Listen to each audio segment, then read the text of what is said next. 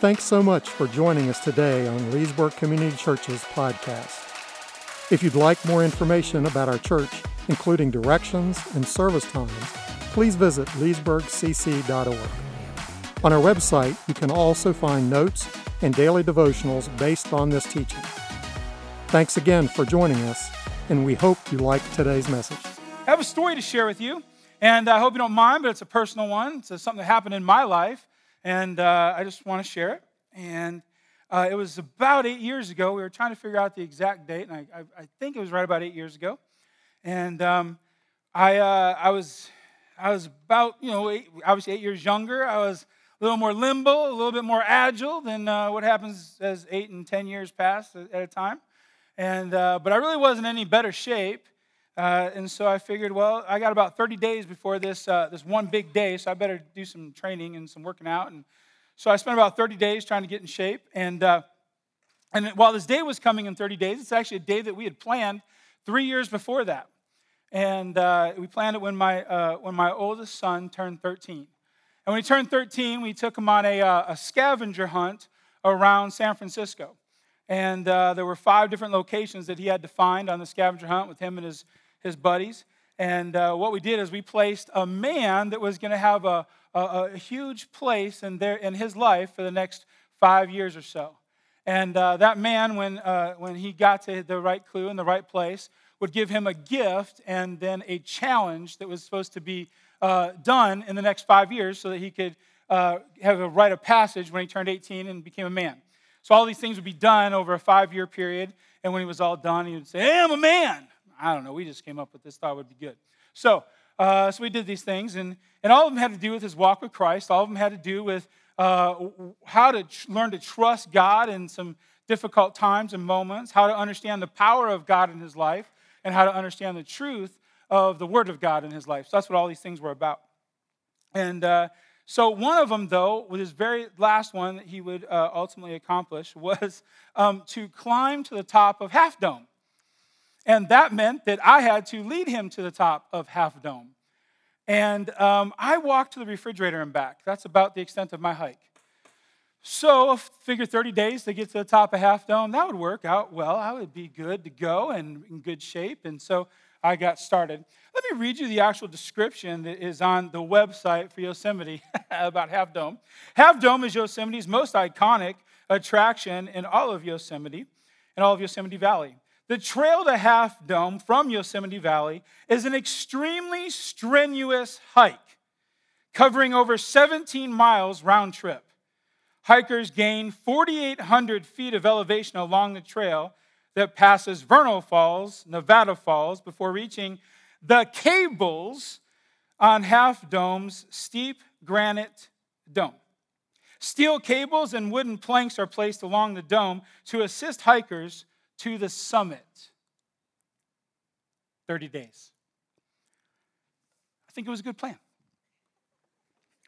And so as we talked about it, there were these 6 or 7 guys, and we were all going to go there. They were all going to have their own responsibilities. I spent time leading up to this moment, teaching them and showing them how it is we walk alongside of a young man and things we would tell them. What does it mean to pray a blessing over somebody? How do you pour a scripture into somebody's life? Here are some of the lessons we want him to learn along the way, and here's the scripture we're going to share along the way as we do it. Here are some of the lessons just about life and being a man that we want him to learn along the way, along this trail, we'll wind through different valleys till we hit the summit. And we were all prepared and ready to go, and there was like 6 or 7 of us, and all of a sudden the word got out to the rest of the 20-somethings in our church, and pretty soon there's like 35 people saying they're going. And I'm like, we can't do this with 35 people. It doesn't work. And so they said, oh, no, that's okay. Some of us are only going to go to Vernal Falls. Others will go to Nevada Falls because we're not doing that crazy hike. And I'm like, oh, okay, good. Because you have to be a pro like myself in order to do something like this. You have to be very experienced, otherwise it could be dangerous. And so as I'm this great leader and telling people all this great stuff, we get up on that morning, and you have to wake up about 4 o'clock because it takes anywhere from 14 to 16 hours to do it going at the pace that we would go. So we got about 4 o'clock. Sun was just was going to start breaking about 5, and this young lady says, "I'm going with you." And we were like, "No, you're not." No, we already said to everybody, you got to know where you land, where the best place to be, and Half Dome is not the best place for you. I said, I'm not trying to be rude, but when's the last time you even went for a walk? And she said, I haven't. I said, look, this isn't the best one. You got a group going to Nevada, you got a group going to Vernal, go with one of those. I'm going. All right. So we loaded her up, we went, we started the way, we get to the top of Vernal Falls, which is about a 30-minute, 40-minute walk. It's pretty steep. And she's done. So that's it. I'm about ready to pass out. I'm done. She already drank through multiple bottles of water, and she's lightheaded. She starts hyperventilating, and I'm like, oh my goodness, what am I going to do? I look at the guys and some of the other gals were with us. I look at my son, everybody's staring at me, and I went, go. And a couple of them said, dude, you've been planning this. I said, go. I'll stay here. I'll stay here. I'll stay with her, and we'll have other parts of our group that'll make it up here in just a little bit. And 2 hours later, the next part of our group got there. And we got her with them, and they took care of her and got her home. I gave her most of the rest of my water, and she was able to go. And I just looked at the trail ahead of me, and I was like, all right, let's see if I can do this. So without a group, by myself, and there was people on the trail, different things like that. A lot of people go to Half Dome, and I just took off. And now I'm starting to realize what I had done, that as a dad, I was about to have an epic fail. As a husband, I was about to have an epic fail. As a leader of these men, I was about to have an epic fail. I'm like, oh, Lord. And so I did the only thing I knew how to do is I just started running. And so I stopped every, couple yards or whatever it was, and I grabbed my breath. I sat down, felt like I was going to pass out. I left with only one bottle of water because I had to give her the rest of them, and I'm just going. And I had a couple moments on this trail. I'm like, I'm not going to make this. This is ridiculous. Am I an idiot or what? And I don't know what to do, and I'm just praying, and I'm running, and I'm walking, and I'm crawling, and I'm tripping off a loose rock and falling off this side and that side. And all of a sudden I get to this place where there's all these crazy stone steps, and I'm like, what? And so I do that, and I get blah, blah, blah. And all of a sudden I wind up, they call it the subdome. So you have Half Dome, which is where the cables start. And you have the subdome, which is where you get to, and you can climb up these cables. Well, up the cables, you can only go one at a time. And that's a line, and you're climbing these cables. And then you can only come down one at a time, and that's it. There's no, hey, who else is on here? Who's in line? And I have no idea where my son's at. Is he there? Is he up on the top? I don't know where he's at. If I go get in this line, you don't get off this line. There's only two ways you get off that line. You get to the top and come down, or you fall off. And so you get in the line, and you got to go to the top. And I'm going, oh, my goodness. What do I do? And all of a sudden, I see this guy sitting on the granite on the subdome. And I look over, I'm like, Josh, hey, Tim, how you doing? And I'm like, what? He goes, I couldn't make it, man. I was done. And I'm like, oh, hey, where's Timmy? And he goes, oh, dude, he's up there. He's what? He's up there. He's either right on the cables or he's up there. But he's been gone for about an hour. In that moment, I opened my eyes and I saw the beauty and the majesty of the Yosemite Valley all around me and El Capitan on one side and the beauty of God's thumbprint. And I saw the beauty that it talks about in Scripture of how he created everything, and the rocks will even cry out his name. And at that moment, I stopped trying to fight my own way. At that moment, I was out of the valley. At that moment, the darkness had all been lifted. At that moment, I just opened my eyes, and I was like, thank you, Lord. Oh, my goodness. And I was overwhelmed with this incredible sense of joy of God's power, of his majesty, of his might. It was phenomenal. And then I said, but Lord, my son, I wanted to be with him. There's so much I want to teach him. There's so much I want to show him. And so I began to pray over every one of those things. Every one of those things that we were going to teach. Every one of those things that we were going to say. And I began to pray for every one of those men that were going to be with him. That they would step up into their role. That they would provide. That the Lord would use them. And I just prayed. And so I'm sitting on this crazy slab of granite and I'm praying out loud. I'm starting to cry. I'm singing worship songs, which is idiotic for me to sing anything. And I'm doing this. And as people are coming off the dome, they're staring at me. I'm like, praise Jesus. And I don't know what to do. I had just made it through the valley and I was on top of the mountain. And I was sitting in the glory of the Lord, trusting him for what would happen. And sure enough, about an hour after that, my son comes bouncing up, this beautiful smile. And he begins to tell me about what happened. He begins to tell me about how all the guys surrounded him and the scripture that they shared with him and the stories that they shared with him and what they taught him. And they began to talk about how they prayed over him and prayed blessings over him. And then he told me about some of the things he did. And they got this little thing called the diving board, and it kind of steps out over the ledge. He goes, I went on a diving board, Dad. I'm like, oh, that's awesome, man. Did you die? Oh, you're here. Okay, good. So, and I was just like, it was just so incredible. He was telling me. And then he told me about the journey up that I couldn't be with him on. And he told me about how so many times he wanted to quit, so many times he wanted to turn back. And he told me about how it was hard, it was difficult, and he told me about that. But he told me it was so much fun being with all the guys and all the things they taught him about hiking and drinking and all the things they, and I sat there and I was like, that's it. I had a plan, and my plan was terrible compared to the Lord's plan. I had a plan of how I was going to get through the valley and get to the mountaintop, and it just wasn't anywhere near as good as God's plan. It wasn't anywhere near as good as my Good Shepherd's plan about how he was going to lead us through that valley and get to the mountaintop.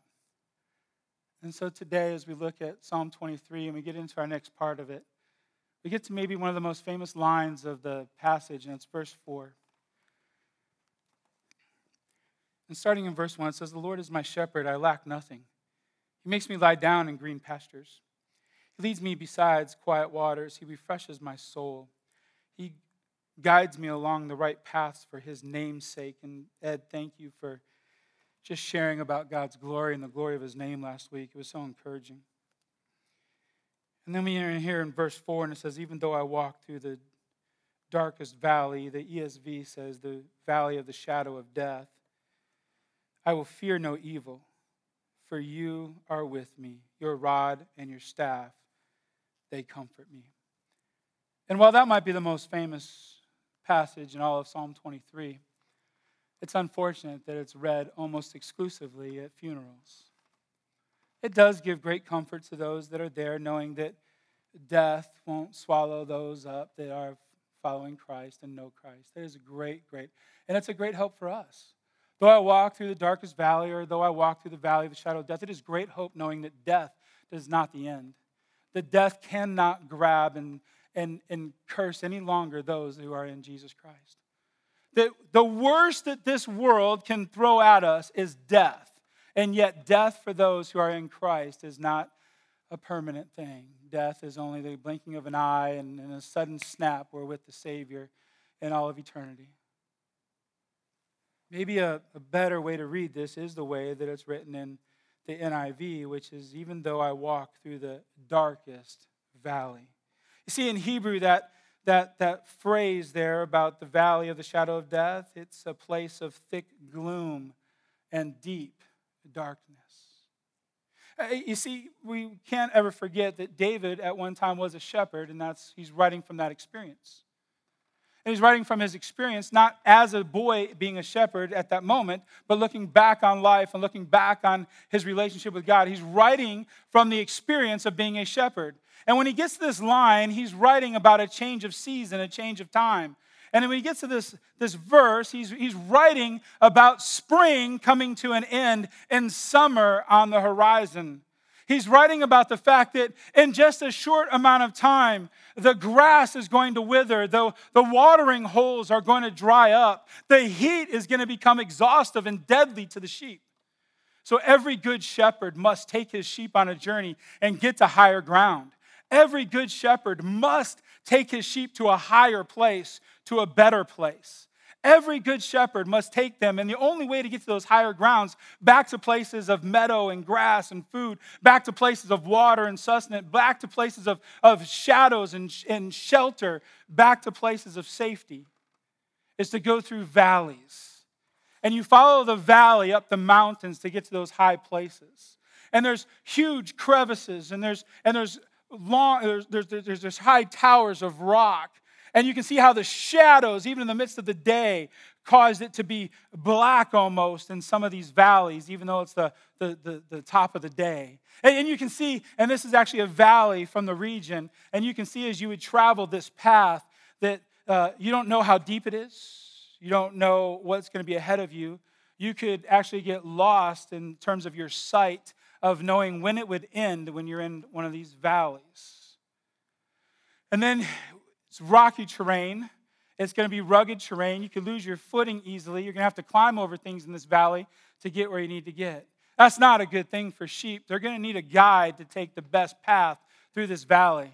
And you can even see how there's rocks, and in those cutouts of the rocks, there's crevices and there's even caves. And what hides in those caves and those rocks and the bush along the thing or along the way are predators. Snakes are a huge issue. Hyenas are a huge issue.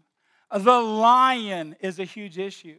This lion right here is called the Asiatic lion, and it could possibly have been a lion that maybe David encountered. And think about that for a minute. David, the shepherd, talking about his experiences, would have encountered a lion, and he pulled out his sling and slung a rock at it, and so the rock pegged it in the face, but the lion kept coming, so he went over, and it says that he grabbed it by its mane, and he took out his rod, and he clubbed it. See, because the shepherd's job in the midst of the valley is to protect his sheep from the predators, even at the cost of his own life. And then there would be bears that hide in there. This is the brown bear, and they'd be hiding in some of those same places, some of those same caves. And they would come out, and David tells a story of taking out a bear that was after his sheep. See, the shepherd has gone this journey a number of times. The shepherd has led through and learned where the bears and the lions and the snakes, where they hide out, what to look for to know where they're at. And so they're aware, and they lead the sheep through this dark valley, through this difficult terrain, through this difficult time of the year, knowing that there are green grass ahead of them, knowing that there are places of refuge, knowing that there is shelter, knowing if they don't get there and they stay in the valley, it is sure death.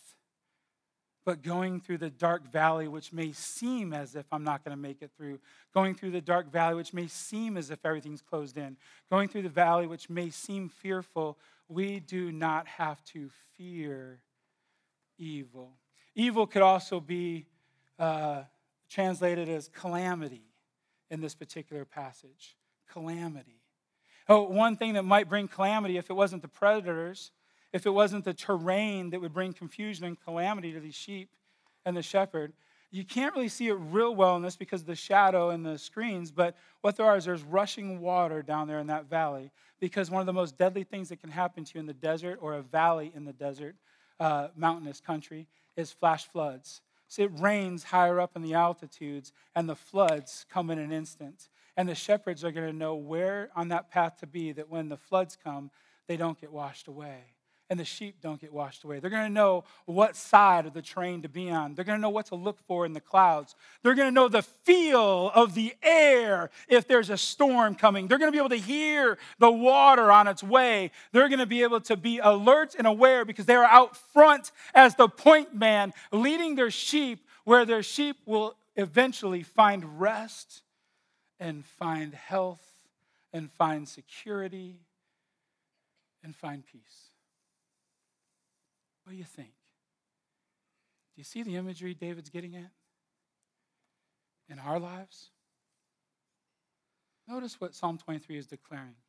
Even though I walk through the valley, I will fear no evil.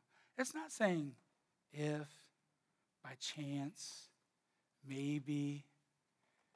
You will. Death is certain in this life. And tragedy and pain are certain in this life.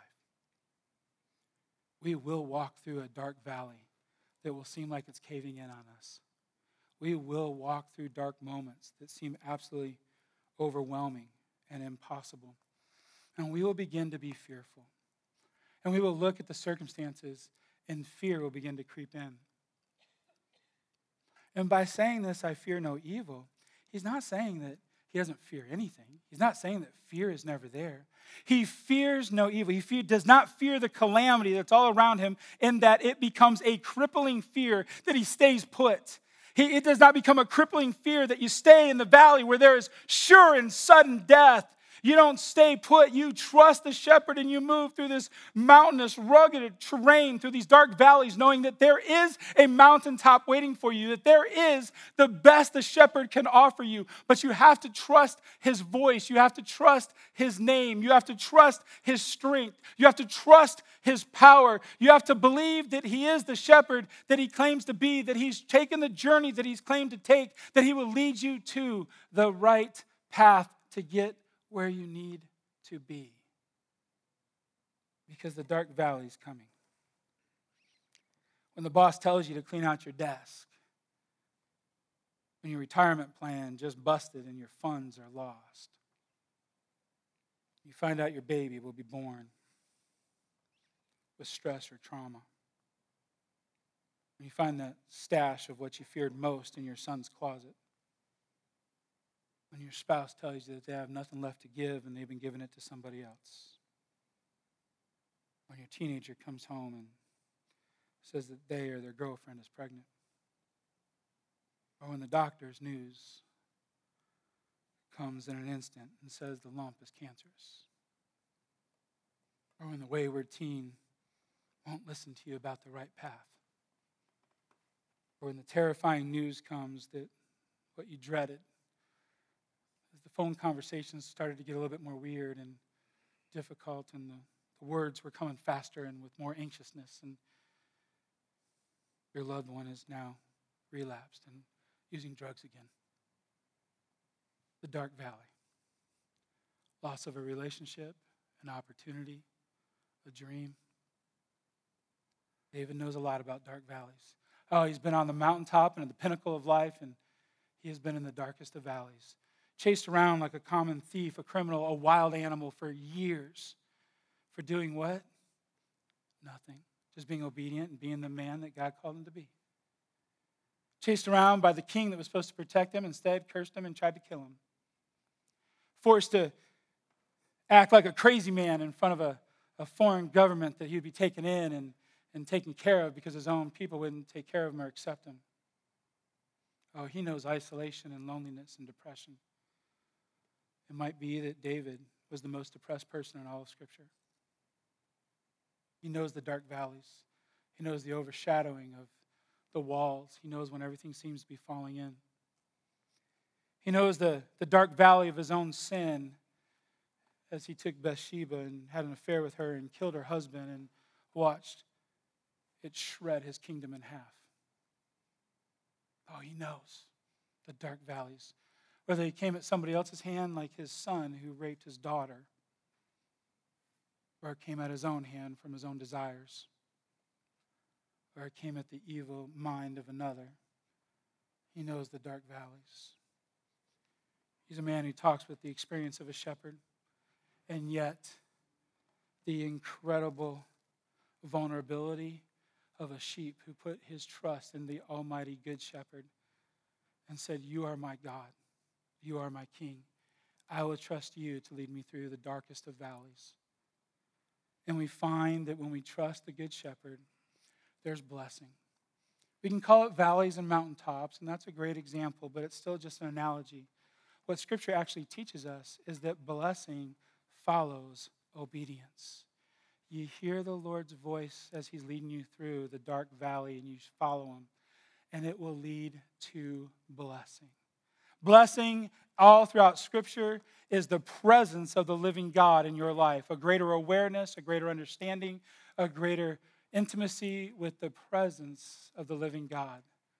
We will walk closer to the shepherd. We will know him more intimately. Every step of obedience through that dark cavern, to that dark shadow, through that dark valley will lead to a greater intimacy with the Lord, will lead to a greater knowledge of who he is and what he wants for our life, will lead to a greater knowledge of how to walk with him step by step.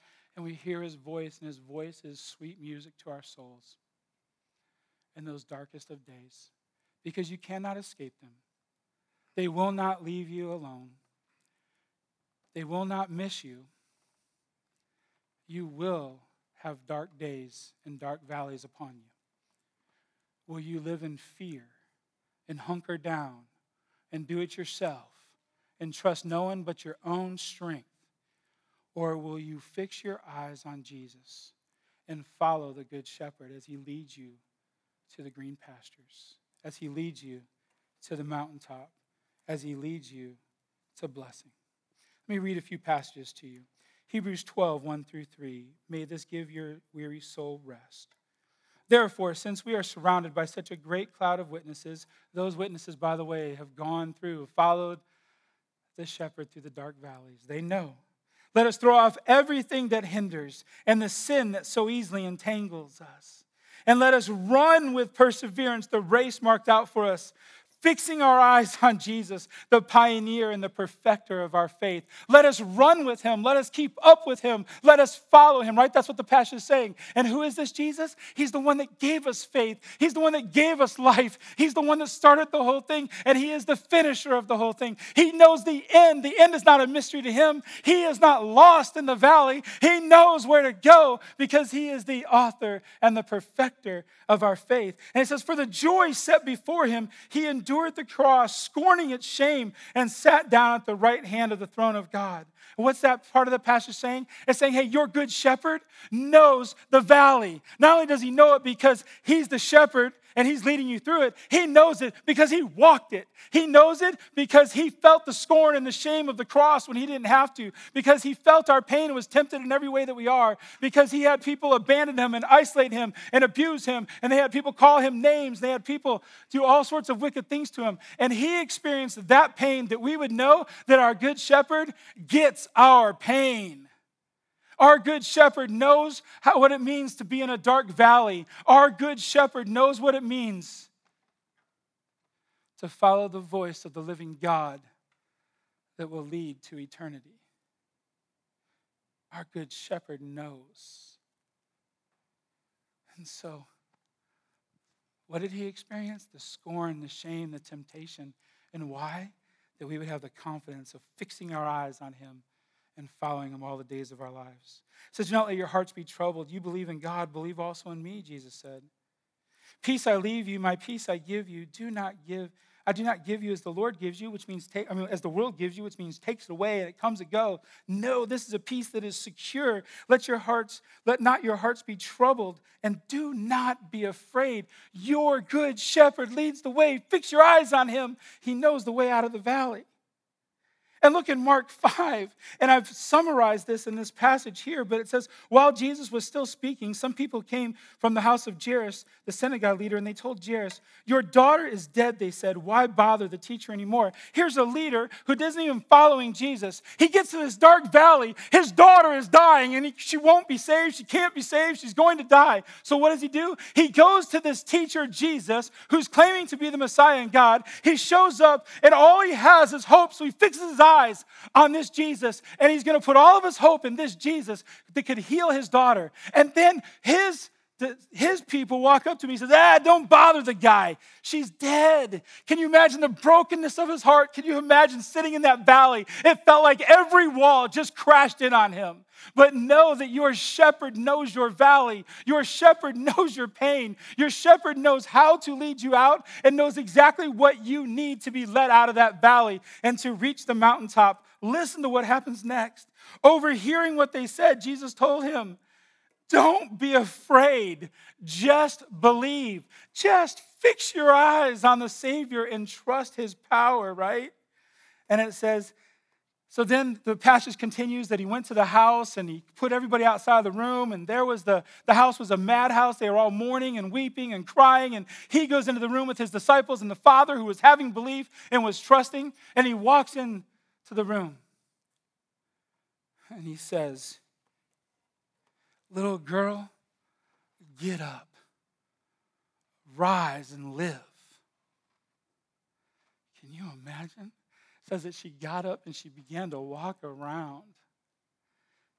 what seemed like an earthquake that was going to take the life out of him became the literal breath that he was breathing. He would never be the same again. I'll guarantee this man would never walk through a valley in a way that he walked through before. I'll guarantee he wouldn't let other people walk through those dark valleys without knowing the power of the living God of Jesus Christ. We go through it to get to the other side, and the Lord is teaching us something all the way through this dark valley. He's showing us, he's pointing us, he's teaching us how to walk so we can teach others how to walk. He's teaching us how to get from one place to the next so that we can teach others from one place to the next. He's teaching us the hazards and the roadways and the predators that are out to get us so that we can avoid those and we can understand and how to help other people avoid them. He is teaching us so much that as we go through this dark valley, there will be another dark valley, and now we're better prepared for that dark valley. He is using these dark valleys of our lives not just to take us to a new place, but to teach us how to get to that place that we might bring others with us and that we might be more prepared for the next valley we face, keeping our eyes fixed on our Savior. I had this amazing privilege last night to go to dinner with a very dear friend of mine. He was visiting from California, and he said, "Hey, can you come and have dinner with Jane and myself?" And we said, "Absolutely." What a treat it was. And he began to tell me a story. He goes, "Tim, you know my journey, right?" And I said, "Oh, yeah, I'm familiar." And he goes, "I spent most of my life just kind of sitting in the back of church. I don't go to the Bible studies. I didn't have time for small groups, and I wasn't reading the Word." He goes, "I'm a dentist. I have a family. I have a practice, and I have to be about those things. And I believe in God, and I trust Him, sure, but I didn't have time for much else." And he said, "And you know that there was a moment when God just absolutely gripped my life, and I couldn't deny it any longer, and I had to surrender." And I said, "Yeah." And he goes, "Remember that prayer that I told you I began to pray? That every morning he wakes up and he's in the Word at 5:30 in the morning. And as he's reading the Word, he's praying. He gets done with reading the Word and he prays, 'Lord, I don't know what you have for my day, but I'll follow you wherever it takes. I don't know who you want me to talk to, but I'll talk to him. I don't know what you want me to say, but I'll say it. Lord, my life is yours. Do with it as you would choose.'" And then sitting in this restaurant with tears running down his face, he begins to describe. He goes, "You know what kind of feeling that is? That every day is pregnant with the possibility that the Lord would do something with my life.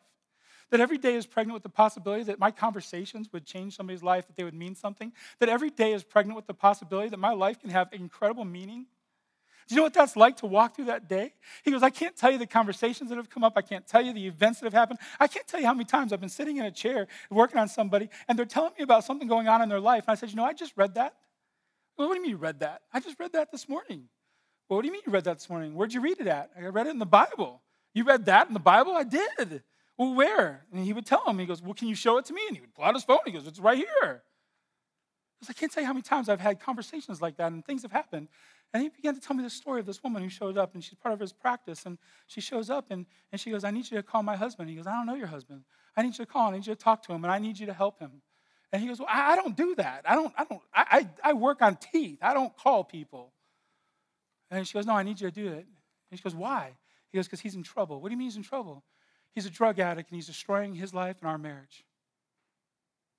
"That's not my story." She goes, "No, but he needs your God." So he texts and he calls and he can't get a hold of him. And finally, a couple days later, he answers the phone and he says, "Yeah, what?" "Well, your wife said to call you." "Who are you?" "I'm Dr. Tim, blah, blah, blah. And can I talk to you?" So they make a plan to meet in his lobby and they begin to talk. And Tim doesn't know what to share, and he's praying the whole time. He doesn't know what to do. He's like, "I've never talked to somebody about this stuff." And he's telling him, he's sharing, he's telling him about Jesus, blah, blah, blah. This was 3 years ago that this happened. And then this man starts to show up to their church with his wife once in a while. And his life still isn't cleared up. His life still is a mess. He leaves church now, and he comes pretty regularly now with his wife. And he leaves church about halfway through, goes outside, gets stoned, and comes back. And that's kind of how he does church. And so Saturday, or I should say last Sunday, Tim was asked to share his testimony in church. a testimony about how he met these men in his church, and he began to be involved in a Bible study, and that's where God gripped his life, because he was in the Word with these men, and these men were unpacking the Word with him, and they were just learning together, and they were pouring into one another's lives. And he said, these men will die for me. These men, I can call them anytime, and they will come to me. And what the testimony was about was that he was sharing about how this small group changed his life, about how they poured into one another's lives, and they learned how to read Scripture, and they learned how to trust Scripture, and they learned how to use it in one another's lives and how to use it in other people's lives. And they just taught one another, and they loved one another, and they would be there for one another, and they had accountability with one another, and this relationship just grew and grew. Hey, application number 1, everybody, today. We need one another to learn how to walk through the valley. We need one another to learn how to put our eyes on Jesus. We need to be in small groups teaching one another, learning what the Word of God says, teaching one another what the Word of God says. It changes your life. Application number 1, how is it that we walk with the Savior? How is it that we fix our eyes on our Jesus? We need to learn from other people. We need to learn from other people that have walked through the valley.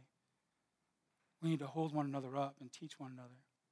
And then he began to share with the church about how the Word of God just absolutely impacted him and changed him, and that he's able to use it now and draw from it at all sorts of circumstances in his life. Application number 2, church, is you will only know the voice of the shepherd if you're in the Word of God. If we're in the Word of God, we will learn the voice of the shepherd. We will learn his pathway. We will learn his righteous ways. Application number 2, we have to be in the Word all the time. Is it a 365 plan? We got them. Is it a Bible study? We'll help you with those. Is it just, I just want to start. We got a 21-day plan that you can read through the book of John. What is it that we can help you to be in the Word every day, learning to listen to the Savior's voice? And then he began to share that how his life began to be a life of prayer, and that really impacted him because he shared so much intimacy with the Father as he was praying. And as he's learning what the voice of the Lord sounds like, he's actually learning it through his prayer, and he's learning how to interact with it on a daily basis. And application number 3 today, church, is we have to be people who pray and talk to the Savior and listen to his voice and be in constant, intimate conversation with him. How about this Wednesday? Will you join our prayer service? Twice a month, we get together and we pray. And can I just tell you something? When Cisco is able to make it and he prays, I'm not even joking, heaven opens up. When Pastor Suarez and Davi start to pray, my God just got a whole lot bigger as they pray in their natural tongue of Spanish. Oh man, my God just got huge. When Pat and her just gentle, older spirit begins to pray, I promise you the angels are singing. Or when Noel and Edie, 2 great saints of our church, begin to pray, it's as if royalty showed up. And we're blessed to be in their presence as they interact with the living God. And sometimes people show up to their prayer gathering, and I hope it's you, and say, hey, I'm here to fight for others too, but I need prayer. And we gather around and we pray for them, and we pray God's blessing over their hearts, and we pray God to guide them, and we pray that they would learn the voice of God, and we pray for their circumstance in their valley, and we pray for them, and we pray for them. And can I just tell you something? We began praying for marriages, and marriages have been healed. We began to pray for marriages, and marriages have been healed. We began to pray for people to be healed, and people are healed. We began to pray for these things, and these things are happening right here in your church. These things are happening when people gather together and call on the name of the Lord, and the amazing and the miraculous is happening because we're fixing our eyes on the shepherd as people are going through dark valleys, and we're learning how to get to the other side, to the mountaintop where there's provision and there's safety.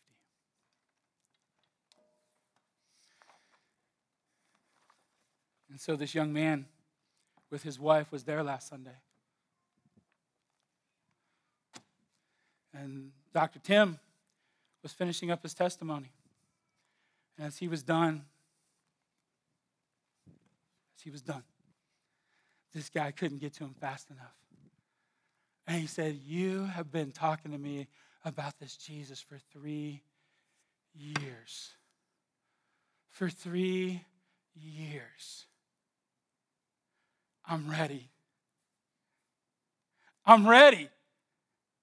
And the men that were in his small group rushed around this guy because they've been praying for him for 3 years.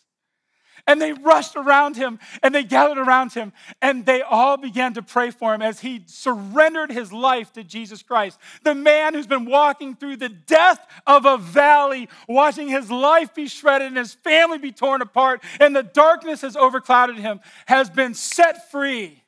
And he now is a child of the living God, learning how to walk according to the Good Shepherd's voice. I need to share with you the last two parts. They'll go lickety-split. You ready? The next one is this. It goes on to say, I fear no evil because you are with me. That passage, you are with me, is directly in the middle of Psalm 23. And in the Hebrew language, 26 words and phrases come before that. You are with me. And then 26 words or phrases come after that. You are with me. What's the center of Psalm 23? What's the important message of Psalm 23? It's not that you will walk through a valley of a shadow of death. Of course you will. You know that. It's that he is with you. You are never alone. You are never forsaken. You are never abandoned. You are never without your good shepherd leading the way. Will you fix your eyes upon the good shepherd and let him take you through the darkest valleys to the most amazing mountaintops? Will you be obedient that blessing will follow obedience and you will experience it?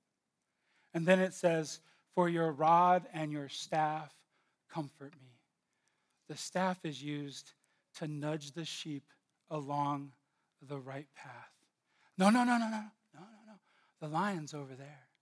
Ah, yeah. No, there's a snake over there. Hold on, that's loose gravel. You're going to slip and fall. And you nudge them along the way. And oh no, one's going over the edge. I take my crook and I pull them back. And then one gets hurt. And so I pull him over my shoulder and I carry him while the shepherd staff helps me continue to walk forward. There is nothing that conquers this good shepherd. And then he has his rod, about a 2-foot billy club, if you will.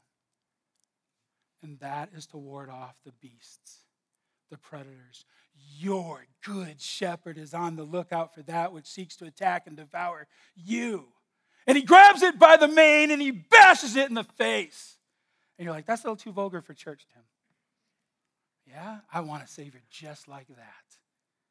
I want one that's taken my enemy and taken him out. Yeah. And then the rod also is used to throw, so he can take an enemy out that's some distance away. And then the rod is also used to gently inspect the sheep to see where they might have a need so the shepherd can attend to it. And then the rod is also used as what the sheep pass under every time they enter the gate. And he's counting. 1, there's Susie. 2, there's Joe. 3, there's Kelly. 4, and he knows each one of them by name as they pass under the rod of his care. And they are comforted by the staff and the rod because the shepherd cares and will surrender his own life on behalf of theirs. You will be in a dark valley if you're not already. Will you follow the voice of the shepherd, fixing your eyes upon him? Father, thank you for who you are and your greatness and your goodness. Thank you for your blessings. Thank you for your great word. Thank you that we can depend on you. And thank you for not leaving us alone in those valleys, but leading us to blessing. We love you, Lord. In your name we pray. Amen. Have a blessed week and keep your eye on the shepherd.